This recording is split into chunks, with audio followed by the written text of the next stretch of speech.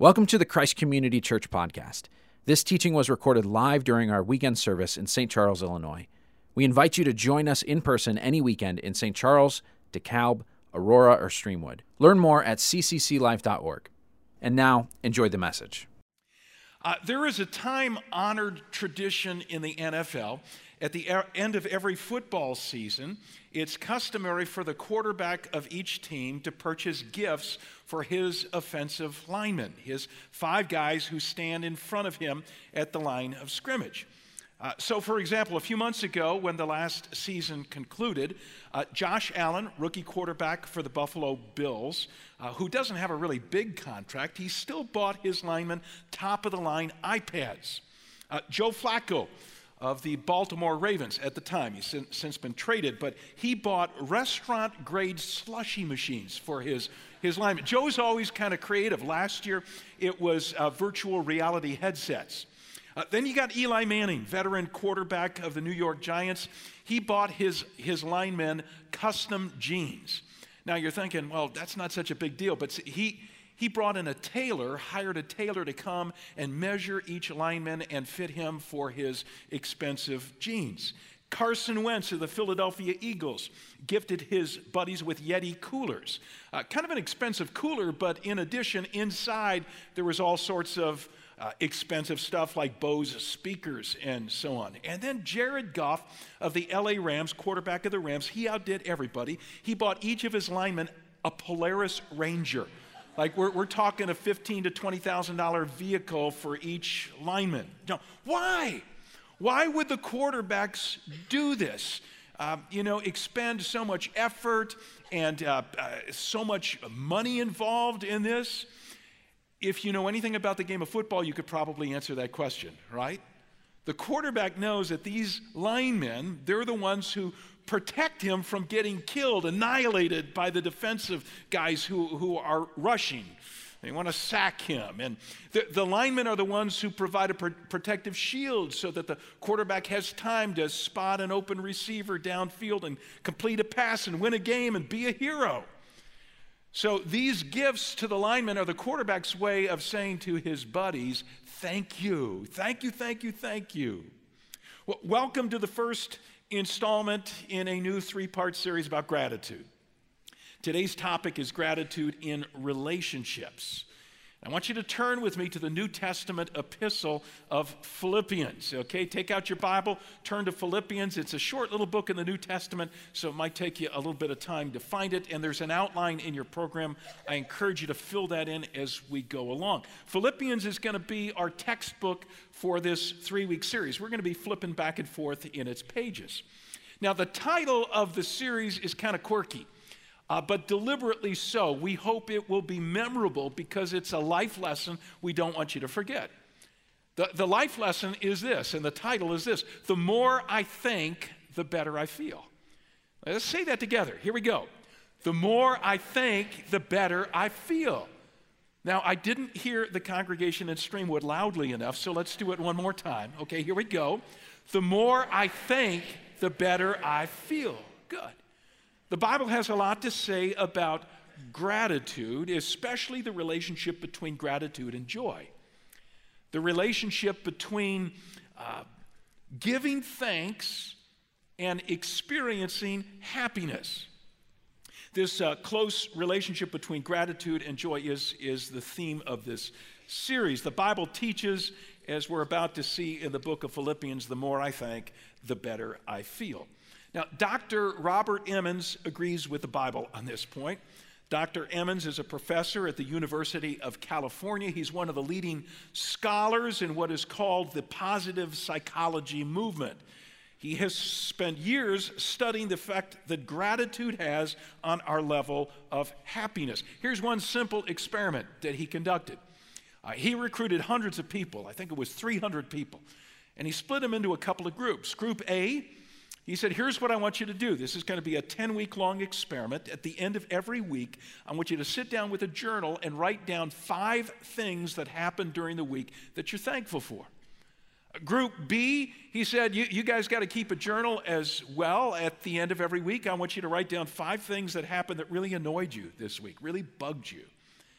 And then at the end of the 10-week period, Dr. Emmons interviewed both groups. Not surprisingly, Group A, the thankers, were not only more happy, they were also more energetic, they were more enthusiastic about life, they were more connected with other people, they were more apt to lend a helping hand to people in need, and on it goes. I'd recommend, by the way, I'd highly recommend Dr. Emmons' book to you. In fact, we've got copies available at Resource at each of our campuses today.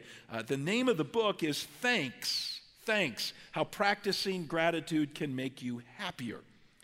Now, Dr. Emmons teaches that there are two essential steps to practicing gratitude: recognizing and acknowledging or expressing. Recognizing and expressing.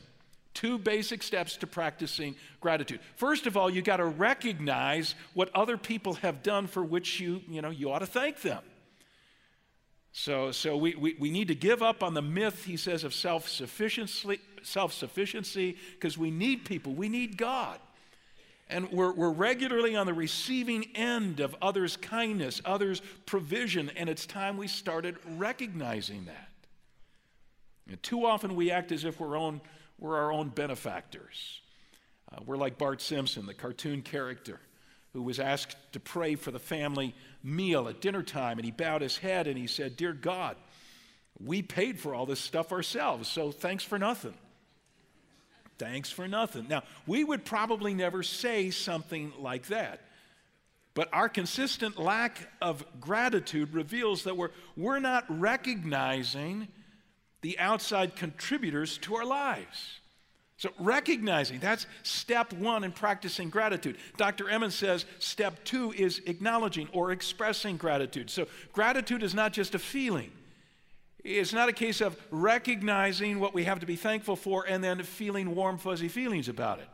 It's recognizing what we have to be thankful for and then expressing it to the appropriate party, to other people, to God.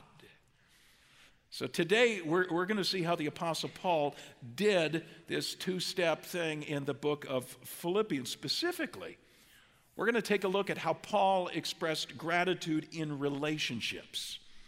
Okay, now, there are three kinds of people that Paul thanked God for in this epistle of Philippians, and if we will develop the habit of doing the same thing, we're going to be happier people. So jot these three groups down.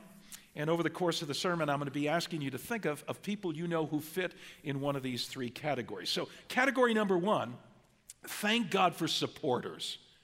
Thank God for supporters. Now, I'm going to read a passage from Philippians chapter 1, but before I do, let me give you the big C, the context, the historical background. So Paul is writing this letter, an epistle, to a group of Christ followers in the ancient city of Philippi. Paul's writing from jail. Someplace, we don't know where. Bible scholars are not sure what jail he's in because Paul had a penchant for ending up in jail. Everywhere he went, he'd preach the good news of Jesus and often get in trouble for doing so. So he's writing from jail. In fact, the first time he had visited Philippi was a Roman colony of Roman citizens, located in what was called Macedonia back in ancient days. Today it's modern day Greece. And the first time he visited them, he's walking the streets of Philippi sharing the good news of Jesus. And there is this servant, a slave girl, following him around, and she's just disrupting everything. She's screaming at the top of her lungs, all sorts of stuff. And Paul's getting a little sick and tired of this whole thing. It's rather annoying. This woman is obviously demonized. In fact, the demons that she's got an occultic background. The demons have given her the ability to tell fortunes. And so her owner is making money off of her as a fortune teller. And one day, Paul, just kind of tired of the whole routine of listening to her scream, turns around and demands that the demons, in the name of Jesus, that they leave. And they leave her. And she loses her occultic power. She becomes a peaceful, a tranquil person, but she loses her ability to make money for her boss as a fortune teller. So her boss has Paul hauled into court, and Paul is then thrown into prison. He's beat up, he's shackled and thrown into jail, and at midnight, this is where the story gets good, at midnight, beaten up and in chains, Paul is singing worship songs to Jesus. And there's an earthquake in the city of Philippi, and it shakes the jail, and the doors of every jail cell spring open, and people's shackles, the chains on their wrists and their ankles, fall off. And so now the guard is really worried that all of his prisoners that he's responsible for have escaped. So he gets out his sword. He's going to take his own life. And Paul says, no, don't do it. We're still here. Well, the guard is amazed. He takes Paul home. He bathes his wounds. And in the process, Paul tells him and his family about Jesus. And this guard and his family surrender their lives to Christ, and they become the nucleus of the new church in Philippi. So now fast forward, a number of years have passed. Paul's in jail someplace else, and he's writing these guys this New Testament letter. Now, I want you to let this sink in for a moment. Paul is writing a thank you letter to the Philippians from prison. So if anybody's got the credibility to talk to us about gratitude, it's Paul. Okay, this is a guy who practices what he preaches. In the most dire circumstances, he's still thanking others for being supporters in his life. The Philippians had been rabid supporters of Paul. Paul knew that the more he thanked, the better he felt. Now, with that background, let me begin reading at verse 1, verse 3, Philippians chapter 1. He says, I thank my God every time I remember you. In all my prayers for all of you, I always pray with joy, thanks and joy, because of your partnership in the gospel from the first day until now, being confident of this, that he who began a good work in you will carry it on to completion until the day of Christ Jesus. It's right for me to feel this way about all of you since I have you in my heart. And whether I am in chains or defending and confirming the gospel, all of you share in God's grace with me. God can testify how I long for all of you with the affection of Christ Jesus. This is the word of the Lord. Thank you, God. Now again, did you see the close relationship in these opening verses between gratitude and joy? Okay, look again at verses 3 and 4. I thank my God. Thank my God. Circle thank every time I remember you. In all my prayers for all of you, I always pray with joy. Circle joy and draw a line between thank and joy. So what is Paul so thankful for? Well, he's thankful for the Philippians, for these people who were big-time supporters of his. Now, let me note several ways in which they supported Paul, because there are people in every one of our lives who provide us with similar support. So if we can learn to recognize what they're doing for us, see, that's step one in gratitude, Dr. Emmons, recognizing. If we'll just recognize the support that they're giving us, maybe it will lead to us expressing, step two, our gratitude. Let's start with missional supporters. How do they support Paul, the Philippians? Well, they were missional supporters. Paul had a very obvious mission in life. He wanted to win as many people as he possibly could to Jesus Christ. He wanted to tell them the good news, the gospel of Jesus. And so he was traveling all over the then known world to accomplish this mission. And the Philippians were doing everything they could to help Paul accomplish his goals. Take a look again at verse 4. He says, in all my prayers for all of you, I always pray with joy. Why is he so happy about these people? Because of your partnership in the gospel from the first day until now. How had the Philippians partnered with Paul? Well, just in a number of ways. They prayed for him. They had given generously to the support of his ministry. We're going to come back to that in a few minutes. They knew Paul was in jail someplace, and so one of their own members, Epaphroditus, was sent to find out where in the world Paul is and bring him whatever aid he needs. They sent Epaphroditus saying, hey, whatever help Paul needs, you give it to him. So they were 110% behind Paul's ministry. They were missional supporters. So who are the people in your life who've helped you reach your goals? Who are some of the people in your life who have helped you reach your goals? They have been missional supporters. You know, maybe they coached you in sports, in baseball or soccer. It gave you a love for the game. Maybe they tutored you through algebra when you were stuck and wondering if you'd ever graduate from high school. Maybe they offered you your first job.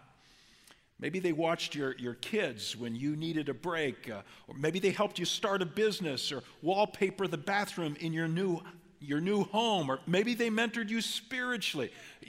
Who are the supporters in your life? The missional supporters. And what about the people who serve us every day, enabling us to pursue our mission for that day? We got things to do, and there are people who are helping us attend to our mission. You know, our goals for the day. There are teachers and receptionists and doctors and mechanics and IT staff. Thank God for people who understand computers. There are cashiers. There are, you name it. Are we recognizing them? And then in the course of our day, are we giving thanks for their support? Not just feeling, oh, I'm so grateful. Are we actually saying it? Are we saying it? Now, we all benefit from missional supporters, and many of us also have benefited, second kind of support, from financial supporters. So let's go back to Philippians. I want you to flip over a couple of chapters to chapter 4. I said we'd be flipping throughout this couple of pages of epistle here. In order for Paul to accomplish his mission of spreading the good news about Jesus around the world, he needed financial resources. Now, if you know about Paul's background, he supplied some of these resources himself. On the side, Paul was a tent maker. That's how he made a living. But that didn't give him enough money to do the travel that he needed to do and spread the word about Jesus. So the Philippians chipped in. And what's so amazing about the Philippians' generosity, we know from history that they were dirt poor. So here is this group of people who hardly had 2 nickels to rub together, and they're giving generously to Paul's ministry. Drop down to verse 15 of chapter 4. Paul says, "Moreover, as you Philippians know, in the early days of your acquaintance with the gospel," in other words, when you were brand new Christ followers, "when I set out from Macedonia, not one church shared with me in the matter of giving and receiving except you only." You guys were my initial givers. Okay, you were the ones who helped get me started. You funded my ministry. "For even when I was in Thessalonica, you sent me aid more than once when I was in need." So the Philippians were Paul's financial supporters. Have you ever been on the receiving end of that kind of help? Have you ever gotten financial help from somebody else? I mean, let's start with mom and dad, okay? In many of our cases, they helped rent the tuxedo or the dress for the prom. They helped us buy the first car. They perhaps paid some of our school bills when we went off to college. Or how about a friend who has given you free labor of some sort? You got a friend who's a plumber and they helped you fix a plumbing problem, or someone who knew how to play the piano and they gave you free piano lessons, or they babysat your dog when you were out of town. Think of all the times you didn't have to shell out money because somebody didn't charge you for their services. Now, this happened to me just this past week. So on Thursday, I had put in a long work day. I'd been at the office 12, 13 hours, and I was coming home late, and I was tired, and I was thinking about the lawn that had kept growing before the snow, right? And how desperately it needed to be mowed, and it was late, and besides that, my dad had been in the hospital for a couple of days battling his cancer, and so I get home, and I pull in the driveway, and my lawn's mowed. And Sue tells me the story. She says, while you were at work today, I thought I'd surprise you because there was a guy and his teenage son next door doing the neighbor's yard. And I went over and I said, "How much does it cost?" And they told me, and I said, "Could you do my lawn? Because my husband's putting in a long work day and his dad's in the hospital. He's got to go visit him." And the son said to his dad, "Dad, let's do it for free." So I'm pulling out this card every chance I get now, Yes, spreading the word. But yeah, so wonderful. Immediately texted, "Thank you, thank you, thank you."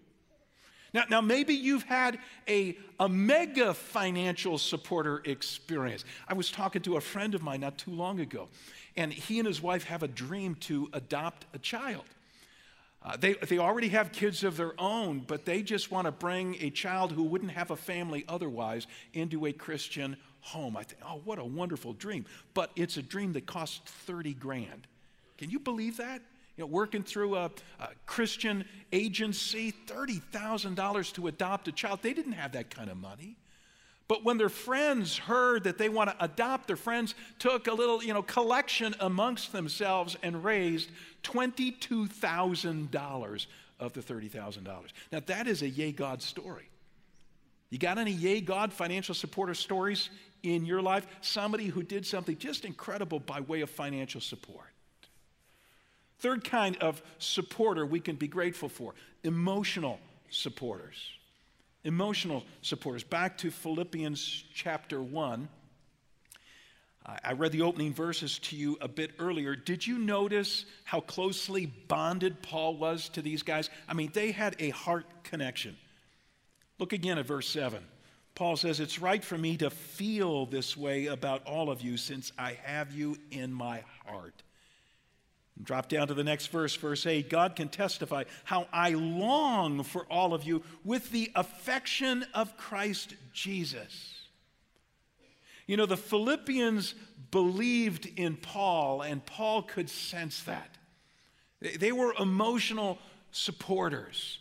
And this was not always true of the churches that Paul started and later wrote New Testament letters to. If you know anything about the Corinthians, for example, it seemed to be their lot in life to take the wind out of Paul's sails. They always wanted to drop Paul down a few notches, put him in his place.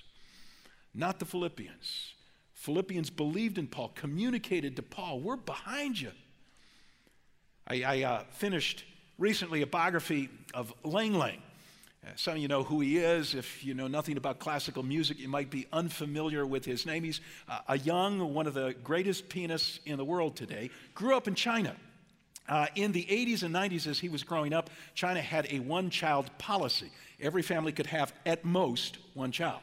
And so parents pinned all of their hopes and their dreams on this one child. And so in his case, his dad wanted Lang Lang to be the number one pianist, first in the country and then in the world. And so his dad quit his day job. He was a police officer, and he became Lang Lang's personal manager. And he drove his son relentlessly, entered him in competition after competition, and would not accept it if Lang Lang didn't win. On one occasion, his dad told him, because he didn't come in first place, he said, "You might as well die. Better die than to live with the shame of not having won." Real emotional supporter. Yeah. Well, as the story goes, when he reached his teenage years, he was offered a scholarship at a music conservatory in Philadelphia, and he moved to the United States, and he got a new mentor, a guy by the name of Dr. Grafman, also a well-known pianist. And Dr. Grafman had a totally different approach. First thing he told Lang Lang, he said, "No more piano competitions, okay? Because I don't want you doing music to please a judge. I want you learning to love music. I want you to understand what you're playing and to enjoy it." And he filled Lang Lang's sails with wind, with breeze. And the guy's piano career just took off. So do you have an emotional supporter in your life? Somebody who believes in you, somebody who loves to tell you you're doing a great job. You thankful for that person? Have you ever told them so? Have you ever told God you're thankful for that person? Because it's not just telling the person themselves, it's telling God. Paul thanked the Philippians, but he thanked God for the Philippians as well. You get it? Good. So first category of people in our lives to be thankful for and to express our thanks to are supporters. Here's a second category of people. Thank God for role models. Thank God for role models. I want you to flip over to the second chapter of Philippians. And if you got your Bible open, I want you to look at the heading. I've taught you to always look at the headings because they will tell you what the theme of the chapter is. So what is the theme of Philippians chapter 2? Call it out. Got it. Good. Imitating Christ's humility. So this is the theme of chapter 2. Christ has done something that we're to imitate. He's a role model. So pick it up at verse 3. Paul says, "Do nothing out of selfish ambition or vain conceit. Rather, in humility, value others above yourselves, not looking to your own interests, but each of you to the interests of the others. In your relationships with one another, have the same mindset as Christ Jesus." Okay, what does Paul want the Philippians to do? He wants them to humbly value other people. He said, look out for their interests, not just your own interests. Now, that's hard to do. I mean, wouldn't it be helpful if someone demonstrated that behavior for us so we could see, oh, that's what it looks like? If we had a visual aid, if we had a role model. Paul says, well, guess what? We've got a role model. His name is Jesus. He is a role model of putting others' interests above his own. That's why Jesus left the glory and the comfort of heaven. That's why Jesus came to planet Earth and died on a cross, because our interests were to get out of death. We had disconnected from God, the source of life, because of our sins. Our sins had to be atoned for. Jesus died on the cross to pay the penalty for our sins. He was looking out for our interests, not his own interests. So, how does it make you feel when you hear that Jesus is to be your role model? Just choose Jesus to be your role model in this or that area of life. How does it make you feel? Well, on the one hand, it's inspiring. I suppose that's why they sold some years ago all those WWJD bracelets, right? What would Jesus do? But on the other hand, wouldn't you admit it's a wee bit intimidating? Just behave like Jesus behaved. Just do it. It's kind of like me saying to you, so you're having trouble with your golf game? Well, goodness, just swing your club like Tiger does. I mean, you could do that, can't you? And it seems as if Paul gets the fact that using Jesus as our role model might leave us feeling like the bar has been set a little bit too high. So in the middle of chapter 2, Paul switches role models. And he offers two ordinary guys. It's no longer Jesus, it's two ordinary guys, two guys the Philippians knew personally, Timothy and Epaphroditus, as examples of what it looks like to put others' interests before your own. So let me read the passage to you. Drop down to verse 19. This is what Paul says first about Timothy. He says, I hope in the Lord Jesus to send Timothy to you soon, that I also may be cheered when I receive news about you. I have no one else like him, nobody else like Timothy, who will show genuine concern for your welfare. For everyone else looks out for their own interests, not those of Jesus Christ. But Timothy, you know that he's proved himself, because as a son with his father, he has served with me in the work of the gospel. Everybody else puts their own interests first, not Timothy. He's a role model. Now drop down to verse 25. We learn about the second guy, but I think it's necessary to send back to you Epaphroditus, my brother, co-worker, fellow soldier, who's also your messenger, whom you sent to take care of my needs. Epaphroditus has been taking care of my needs, Paul says, looking out for the interests of somebody else. Verse 29, so then welcome him in the Lord with great joy. Honor people like him, because he almost died for the work of Christ. He risked his life to make up for the help you yourselves could not give me. Wow. Timothy, Epaphroditus, stellar role models. Thank God for the role models in our lives. Thank God for the people who've shown us how to live. People like Timothy, people like Epaphroditus. You know anybody like that? Do you know somebody worth imitating? One of the blessings of being at a church like Christ Community is you are surrounded by role models. In fact, hardly a week goes by here when I don't have a conversation with someone from the church, and I'm thinking to myself, as I'm hearing them tell part of their story, I'm thinking, oh, this would make such a good video to show on the weekend, because this person is such a role model in this or that area. Okay, so for example, I'm eating at CPK a couple of weeks ago with a buddy of mine, and the waitress brings our food. And my buddy, who is a zone leader at our St. Charles campus and a real friendly guy, he turns to her and he says, we're about to thank God for the food, but if there's anything going on in your life we can pray about, we'll pray for that too. And for a moment she was just a bit taken back, but then she thought of something immediately and said, oh yeah, would you pray for this? And I thought to myself, I used to do that with regularity. You've heard me teach that before, but I hadn't been doing it for some time. And my buddy was a role model. He was a reminder. This is just such an easy way to express care and concern for wait staff, something anybody could do. I needed that role model to remind me. This last week I was having breakfast with one of the guys in my men's group. Probably sounds like I eat out a lot, doesn't it? And I do.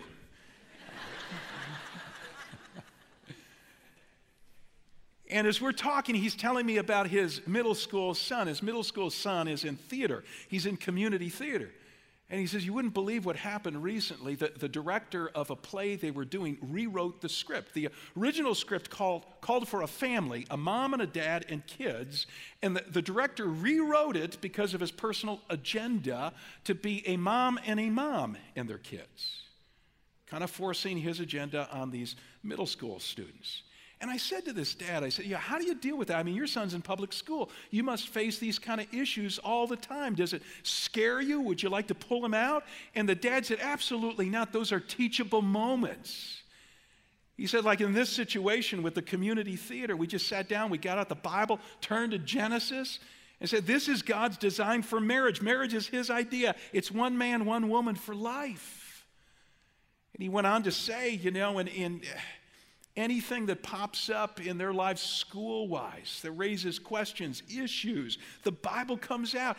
I thought to myself, this is video material. I want every parent who's got a child in public school to hear. You don't need to be fearful. You just need to pull out your Bible and talk about bullying, talk about peer pressure, talk about drinking or sex or cutting or whatever.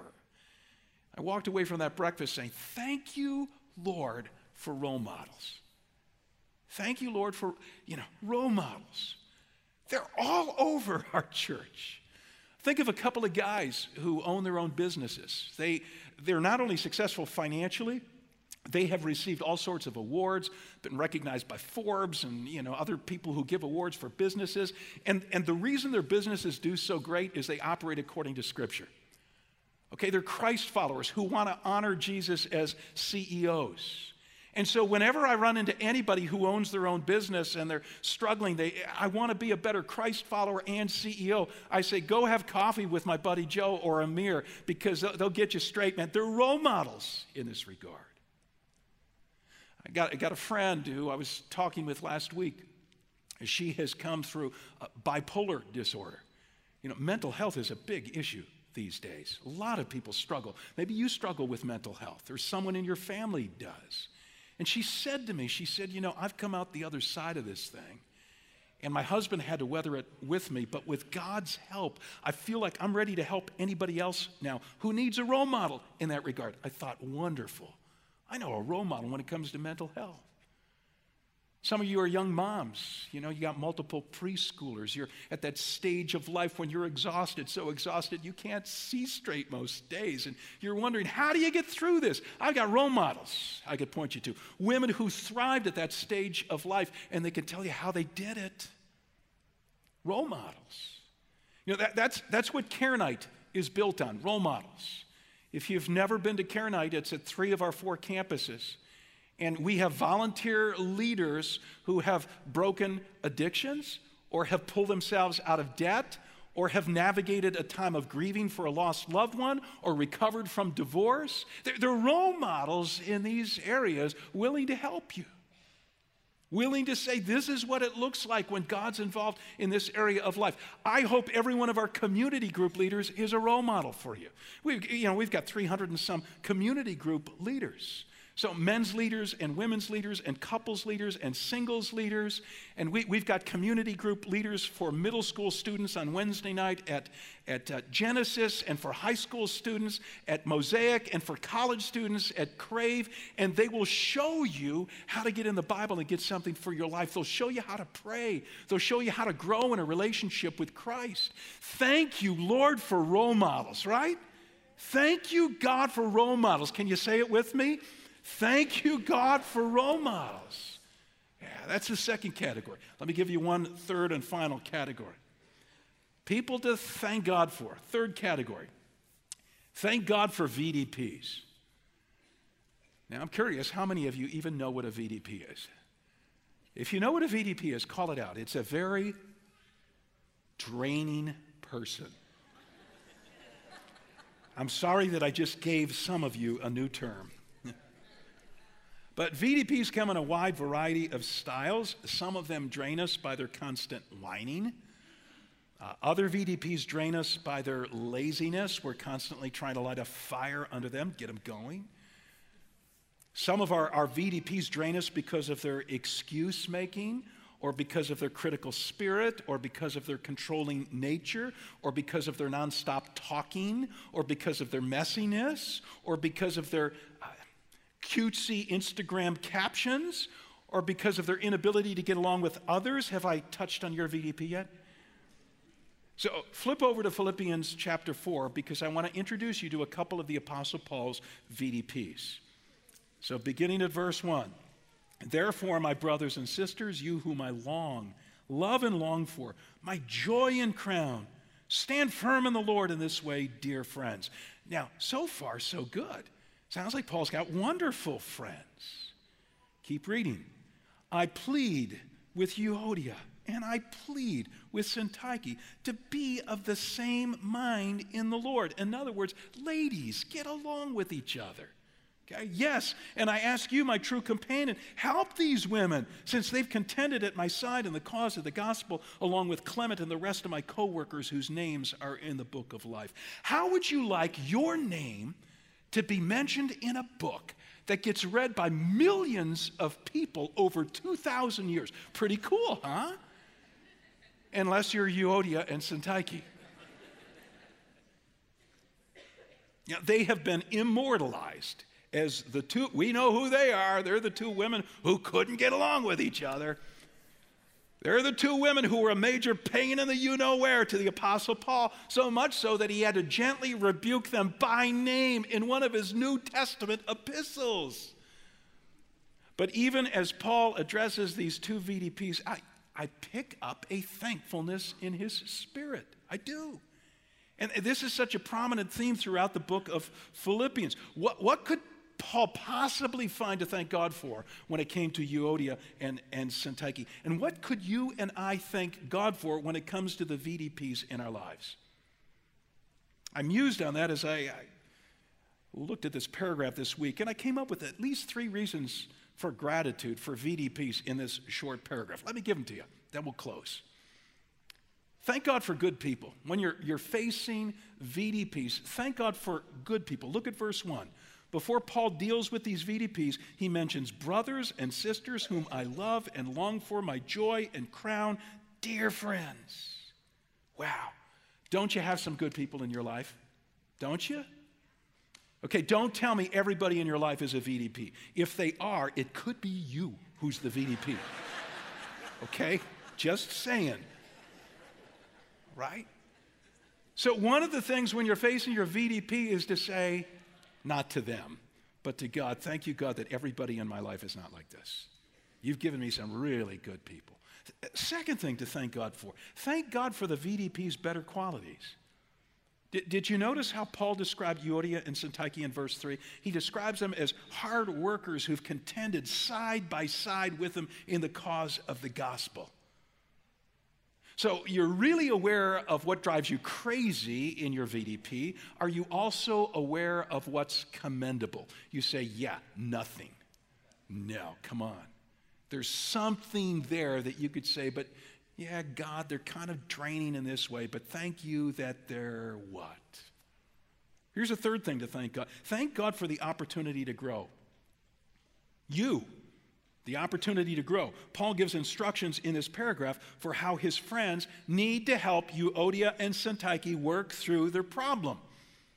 See, if there were no VDPs in our lives, things would be more peaceful, but we wouldn't grow. You know, our patience wouldn't get stretched. Our love wouldn't be challenged. Our opinions wouldn't be tempered. Our relational skills wouldn't be honed. So when you're facing your VDP, just bow your head and say, thanks God for this opportunity to grow.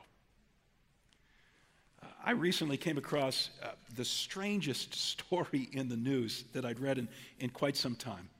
It's about a guy named Kondo who just married a hologram.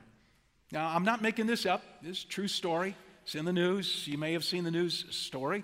Kondo lives in Japan. He looks like a pretty smart guy. He's a white-collar worker working at a laptop in one of the pictures. But Mikyu is his new bride, his new wife. Mikyu is a flickering 3D image in a bell jar. Okay, and she is programmed so she can give responses and whatever, but she has no desires, no opinions, no agenda of her own. She's totally controlled by Kondo's relational narrative. In fact, when he asked her to marry him, she said yes, and then she added, "If you will cherish me." Now that sounds endearing, doesn't it? But Kondo says, "I knew she was programmed to say that. But I was still really happy. She lifted me up when I needed it the most. She kept me company and made me feel like I could regain control over my life. What I have with her is definitely love." 40 people, guests, attended their wedding. Isn't that so sweet? You say no, it's insane. It's crazy. And you have no idea where I'm going with this. Listen, friends, it's quite possible if you're married, if you're married that one of the VDPs in your life occasionally is your spouse. Dare I say that? So what would you rather have? Would you rather have a hologram that does whatever you want it to do and agrees with you on every point? Or do you want someone who will challenge you and contend with you and be grumpy on some days and give you opportunities to grow? Thank God. Thank God for real people with real problems. They'll stretch you. Gratitude in relationships. Thank God for supporters. People who will support you in your mission, financially, emotionally. Thank God for role models in every area of your life, people who are role models. And thank God even for your VDPs. Now, you've got a homework assignment from this week. Haven't given homework in a long time after a sermon, but here's your homework, okay? 2 pieces of homework. Number 1, I want you to carve out time sometime in the next day or two, 10 minutes of time when you will bow your head and thank God for your supporters, your role models, and your VDPs, whoever comes to mind. If you want an A+ in the course, do it every day this week, okay? But at least do it once before you open your Bible, maybe on Monday morning, or before you go to bed tonight. Just scroll through some of the supporters, role models, VDPs in your life, and thank God specifically. Get specific. Okay, second bit of homework is this. Write a note to at least one of these people. Now, my recommendation is you write a note to a supporter or to a role model. Don't try to write a note to a VDP. I don't think you can handle it without leaking something you shouldn't, okay? Thank you for being such a jerk and giving me an opportunity to grow. No, don't go there, all right? So, you got the homework? You got it? Good. Let me pray for you. Lord God, as we bow before you, bow to receive our gifts, and sing a closing song of praise to you, we're reminded that this is one way that we can say thank you to you. By saying, God, you have so blessed our lives financially, materially. We got a roof over our heads. We got heat in our home on a cold spring morning. We got people around us who love you, and we get to worship with them. So many things for which we're grateful. Help us to express it, God, with our gifts and our offerings. And then, Lord, this week, would you bring to mind those people we have to be thankful for? And God, don't let us stop at just feeling the feeling. Help us express it. And then, God, we look forward to the happiness you're going to bring to our lives as we become more grateful people. We pray in Jesus' name. Amen.